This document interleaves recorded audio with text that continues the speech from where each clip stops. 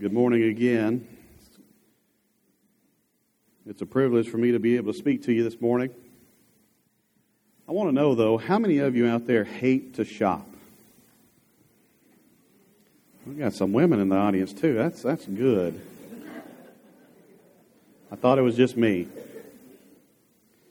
I don't know what it is. I would be a better husband if I liked to shop. But when I go in the grocery store and I make that third trip past the refried beans, looking for something unrelated to refried beans, there is something in my mind that kind of trips. Like, you need to get out of this store. You need to go now. And I hate that because it's almost like an anxiety, or I kind of get a little angry. And Katie, you can nod your head. It's fine. We got to the point now where, she doesn't ask if I want to go, Or if I do go, we take separate vehicles. I'm like, honey, I'm done. I'm going. Which sounds and feels really childish. I think I can credit my mom for some of this. She's here today, so I'm not talking behind her back. But growing up in Derricks, when you went off somewhere, you guys know how it is. When you make a trip to the store, you make a trip to the store. You're not going back 30 minutes later. One year I remember coming back from Tennessee, and Dad was driving with us, which is a miracle in and of itself, but that's neither here nor there. But we stopped in the Kroger in Hot Springs on the way back. And Mom went in for what she said was milk. And she came back 2 or 3 hours later with 2 big shopping carts. Because I don't know if some of you remember, but you remember when Kroger used to have like the coupons on every aisle, you'd pull them? And like double or triple coupon day, And so if you went to shop, you were there. And I made many trips like that with my mom going up. And, it's fun for about 10 minutes to go pull all the coupons yourself. And then it gets old. It feels like I shouldn't be there. I feel like I'm wandering. And that's why when I think of this chapter in the story, I can kind of relate to that. Because my trips to the grocery store aren't very long. But the people, the Israelites, wandered in the desert for 40 years. And so maybe I can relate to some of the problems they had, or some of the issues they had. How did we get here? For those of you who haven't been plugged in here, we're going through the book called The Story. Anybody have it with them that you can show? Hold that up in the air. Rick Bell's not here to deceive you with an older version. There we go. If you're a part of this congregation and haven't gotten one of those books, let me know, because we have some still to give out. But we've been going through the story, which is just a chronological look at the Bible. And we started, of course, in Genesis at the creation. And we want to harp on this. Benjamin and I have mentioned this several times, but you remember back to creation when God put things in order. We're in the garden, in this perfect place where everything has been provided for man. You have God reigning over man, and man reigning over the animals. And so you remember as God sat back each day, and as He created or put in order, in motion, everything that He did, you remember what He said about it? I barely hear you. It's good. It wasn't kind of a nonchalant, when you're trying to get an answer out of something, that's good. No, He said, this is how it is supposed to be. It's good. And so we go through that account, and of course we know Adam and Eve, just shortly after, they're in the garden, everything provided for, the order gets out of whack. They start listening to an animal, and in turn, they are trying to elevate themselves up to God, at least knowing what God knows. And so in that moment, we see where God has created everything in the way it is supposed to be, and soon after, we've flipped it. We've turned it. We continue that story as we move closer to our chapter 6 that we're going to today, the time of Noah, when God looked down at the people and said, I just need to send a flood. I need to wipe out all of these people. Sometimes I feel like that at Walmart, but, not of biblical proportions. Just get people out of my way so I can check out. Praise God they brought back the self-checkout line. But But God looked at the people and He said, we just need to start over. And so you see Noah building this ark and God setting back in order the things that He originally created. And so as we move forward, as the timeline progresses, we see the story of Jacob and Esau, and we have the sons of Jacob. We have the story of Joseph being sold into slavery. And though it didn't look like God was really doing what He said He was going to do, giving the people the land, He actually took the people out of the land of Canaan and into the land of Egypt. In the land of Egypt, the people, they were really saved by being in Egypt, because you remember there was a famine for 7 years. Nobody had any food, and so they were able to come to Egypt to be fed and to be provided for. There the people flourished. Joseph was widely known, widely respected. But as we get farther from the time of Joseph, the Pharaoh changes.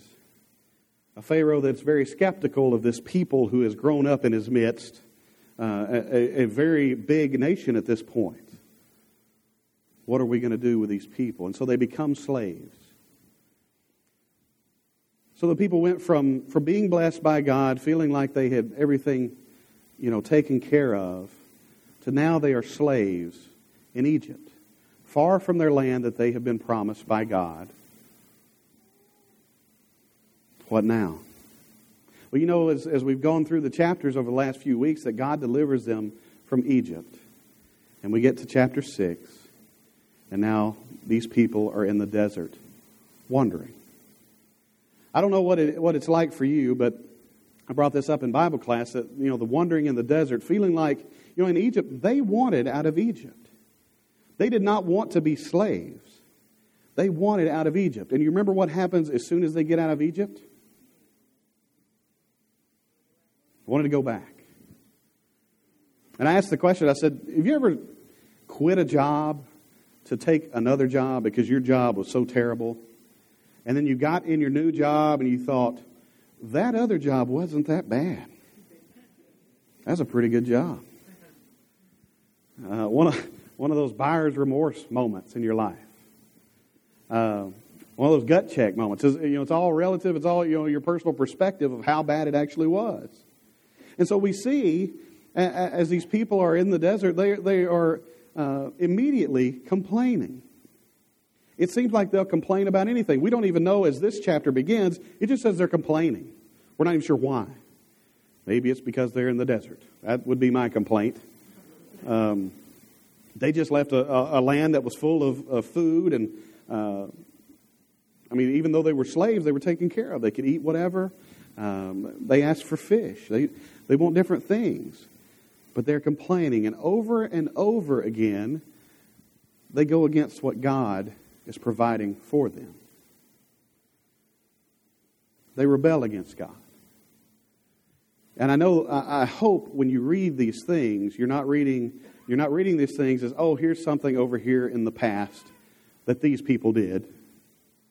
I hope when you're reading this, you're getting a broad picture of, okay, this is how I rebel against God.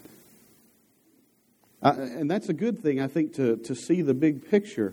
The problem is a lot of times we look at that and we think,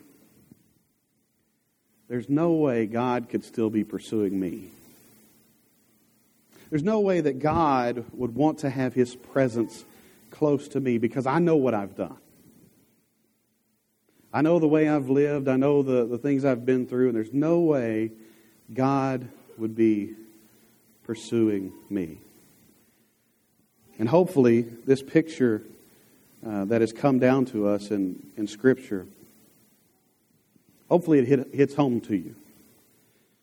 Because God, for whatever reason, we can look back at it and say, Johnny came up and I said, how would you describe this chapter? And Johnny said, how did you say it? Spoiled brats, spoiled children. That's a pretty good analysis, isn't it? It looks like spoiled children. God, to deliver us from Egypt, we don't want to be in slavery anymore. Okay, I delivered you. God, why the wilderness? Can we not just go back to Egypt? Okay. God, I'm hungry. Here's manna. God, I don't like manna anymore. Okay. How about some quail? God, that quail made me sick. I'm tired of that meat. Never happy, right? So much so that these people are brought to the land that they are promised, the land of Canaan. And you remember the story that they send out spies into the land. And they send out 12 spies, but only 2 come back and say, we need to do this. They bring back grapes and figs and pomegranates and things like that and say, the land is good. Joshua and Caleb do. But the other guys are like, there's no way we can take this. The people are too big. They complain again. The cities are too fortified. The walls are too big. The people, they call them Nephilim or Anakites, descendants of Anak. This is thought to be giants. This is, if you see a giant in the Bible, this is descendants of these people. The Nephilim were legendary as maybe sons of God that came down and saw women and said, look pretty good, ladies. And so you have sons of God coming down to be with man or with women, and then you have this giant race. And that's what these Israelites are saying. There's no way we can take these people. There's no way we can do this. Though God has led them this far in their journey, they can look back and see, though they've wandered so long in the desert, they get there and 10 out of 12 say, no way, we cannot do it. And Joshua and Caleb, I think, as they try to talk some sense into the people and say, God is with us, it seems the people listen. And then you read in the next paragraph, I think, in your storybook, it says, and they talked about stoning them. That's a little overreaction, don't you think? 2 out of 12 of you say, go do it, and you want to kill them. But what I want you to see is a big theme here. Though these people are acting in such, we can say, spoiled ways, I hate to be too judgmental because I think we fit right in. I think it's like looking in a mirror. God continues to move His presence toward His people. Though they act like spoiled or rotten or ungrateful or whatever, God moves toward them. You remember in the garden, God created, it was good, this is what's supposed to happen. This is how it's supposed to be, God there with man. You remember what happened when God kicked Adam and Eve out of the garden? Remember what He did to protect it? He set a cherubim, an angel, at the edge of the garden with I believe it's described as a fiery sword to protect it. And so you have a gap there from what God put in the garden. And then God's not really with His people in the same way for a long time, for hundreds of years. We will see He'll communicate with people like Noah and Abraham, and even appear to Abraham in a burning bush, but He's not with His people as He created. We get to the account of Moses, and you see God starting to come down. God, who may have seemed distant to a lot of people, now is on the mountain. And from the mountain, God moves down into the tents or the tabernacle. Later on, we'll see the temple. And from this area, He moves down into the ark. You keep seeing this progression of God moving down with His people. Though they've acted the way they've acted. And God does that for us, though we might not believe it. And I believe these people wanted God. We see them mess up in ways. We see them make the golden calf and say, this is the God. These are the gods that brought you out of Egypt. That was a terrible mistake. But even when they say, we want to go back to Egypt, they don't say, let's leave God out here and we'll go. But they are rejecting the way God is leading them. They're rejecting though I think they want God with them, He's not doing things the way they would want to do them.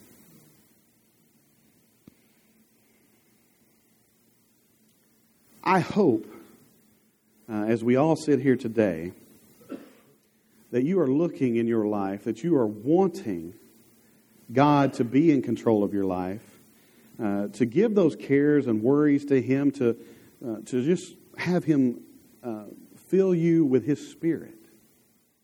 But if your prayer this morning is kind of one of those, Jesus, take the wheel, don't tell Jesus how to drive. Let me say that again so you can tweet it. I had a preacher say that. But it is. If your prayer is, Jesus, take the wheel, God, I surrender myself to you, you can't be sitting in the passenger seat telling Him how to do things. And that's how we operate. That's how we operate. That's how we like to do things. We like to grab different scriptures that I think are very uplifting. Corbin, could you go to the scripture I have there? Romans 8:28. It's well known. And we know that in all things God works for the good of those who love Him, who have been called according to His purpose. I love that verse. I love that verse. I know some of you, as we've talked about some of our favorite verses, I believe this is one of those that come up. The problem is with this verse is that we don't know what is good. All things work for the good. And when you read that, most of the time we read our vision of what is good into God's story instead of what God says is good. We're in the kind of society that's hashtag blessed when we get a vehicle. It's funny, but it's sad because really we have made things in our society to where we see things as good. This is. I read Romans 8:28, and I got this new truck that, by the way, is losing hundreds of dollars a month in value. But we will hashtag bless that, right? I saw people look to the side. I got toes on that one. But it's always, I want God, but God here's how to run things. We don't know what is good. You ever made a decision in your life that you were positive was a good decision, later to regret it? Anybody say a no on that? Because I want to talk to you. We have counselors that come. We can set you up. We don't know what is good. We don't know what it's going to take to get us from point A to point B, from the Israelites' perspective, from Egypt to the Promised Land. And if we did know what it was going to take, we would probably reject it. What do you mean, God? We're going to be delivered here, but we're going to have to live in the desert for 40 years. No, thank you. Had I known how hard Harding was going to be, you'd have had to do some more talking to me. I went to the University of Arkansas. They didn't care if you showed up to classes. Harding, you missed 3 times, and we're going to start taking points off your grade, overall grade, 2 and 3 at a time. But it's in those hard moments and those moments of testing, and you've all been through it in some way, some shape, some form in your life. Some things that you don't want and wouldn't wish on other people. But you can look right now and look back and say, those times have shaped my life. Those hard times that I didn't think I was going to get out of have really shaped me into who I need to be. They've made me stronger. I didn't think I was going to be a preacher. Didn't plan on it.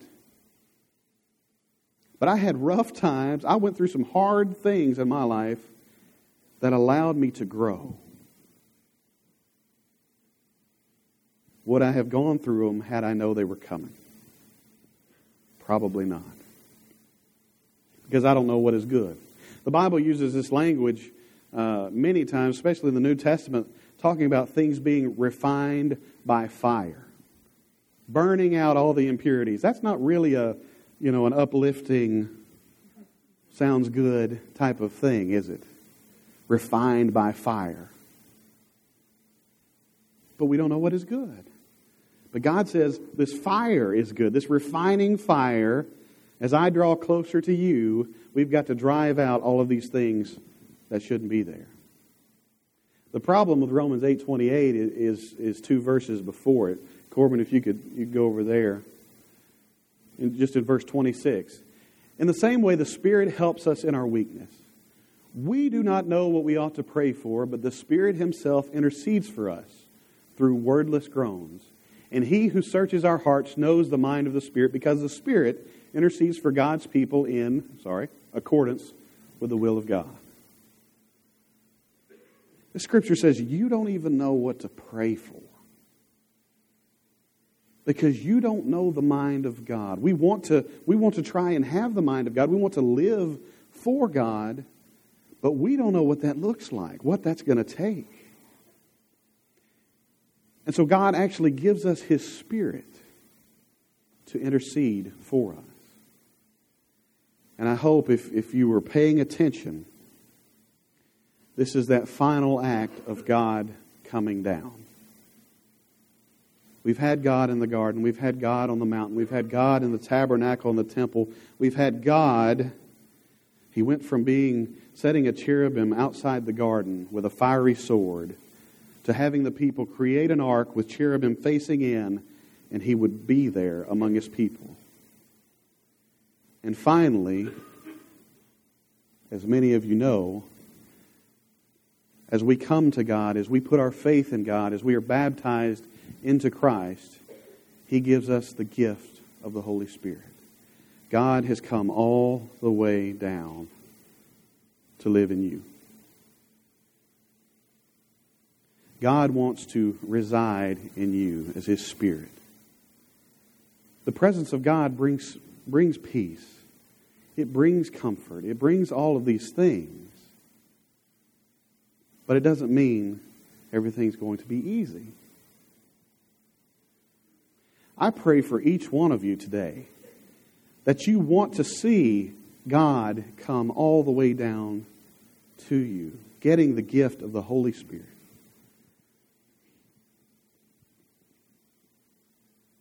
I want you to have what I have. I don't want to say that in a nose-lifted type of way, because many of you are right here in the same boat. Because there are weeks, there are days where the only reason I can lay down on the pillow at night and get rest, because of the stupid decisions I've made that day or week, is because I know I'm a child of God. And I know because of that I have forgiveness. I have salvation.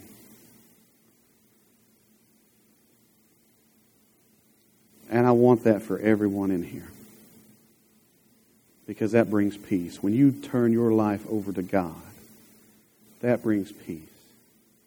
Despite all the ways I rebel against Him. But you have to want that.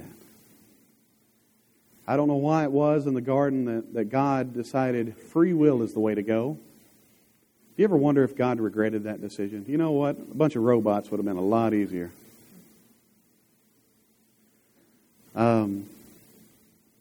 We try to teach our kids. We try to show them the way to go. I talked about in class, we've got Logan, who is now big enough, he doesn't know enough, but he's big enough to move chairs, get on top of the table in his socks, standing over the top of tile. And I'm pretty sure he's going to die. I've taught him better. Y'all, I smacked his hand this week and he bawled. Oh, alligator tears. Hurt your feelings. We try to teach. We try to do what we can to teach. And my son knows not to get on the table. The problem is he knows he's in trouble. And so as I move toward him and I can't act mad, he wants to run in socks on the slippery table above the tile.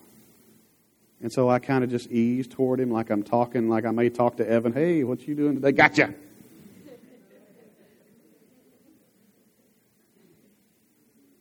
But he knows better. He's been taught and he will continue to learn. And so will we. So will we. I hope that as we go through this study, you see the ways in which we rebel. I don't want us to go through this study and say, look at how idiotic they were. How they rebelled against God. Because all through this story, God keeps allowing them to rebel, and He keeps drawing closer. He keeps trying to pull them in to provide.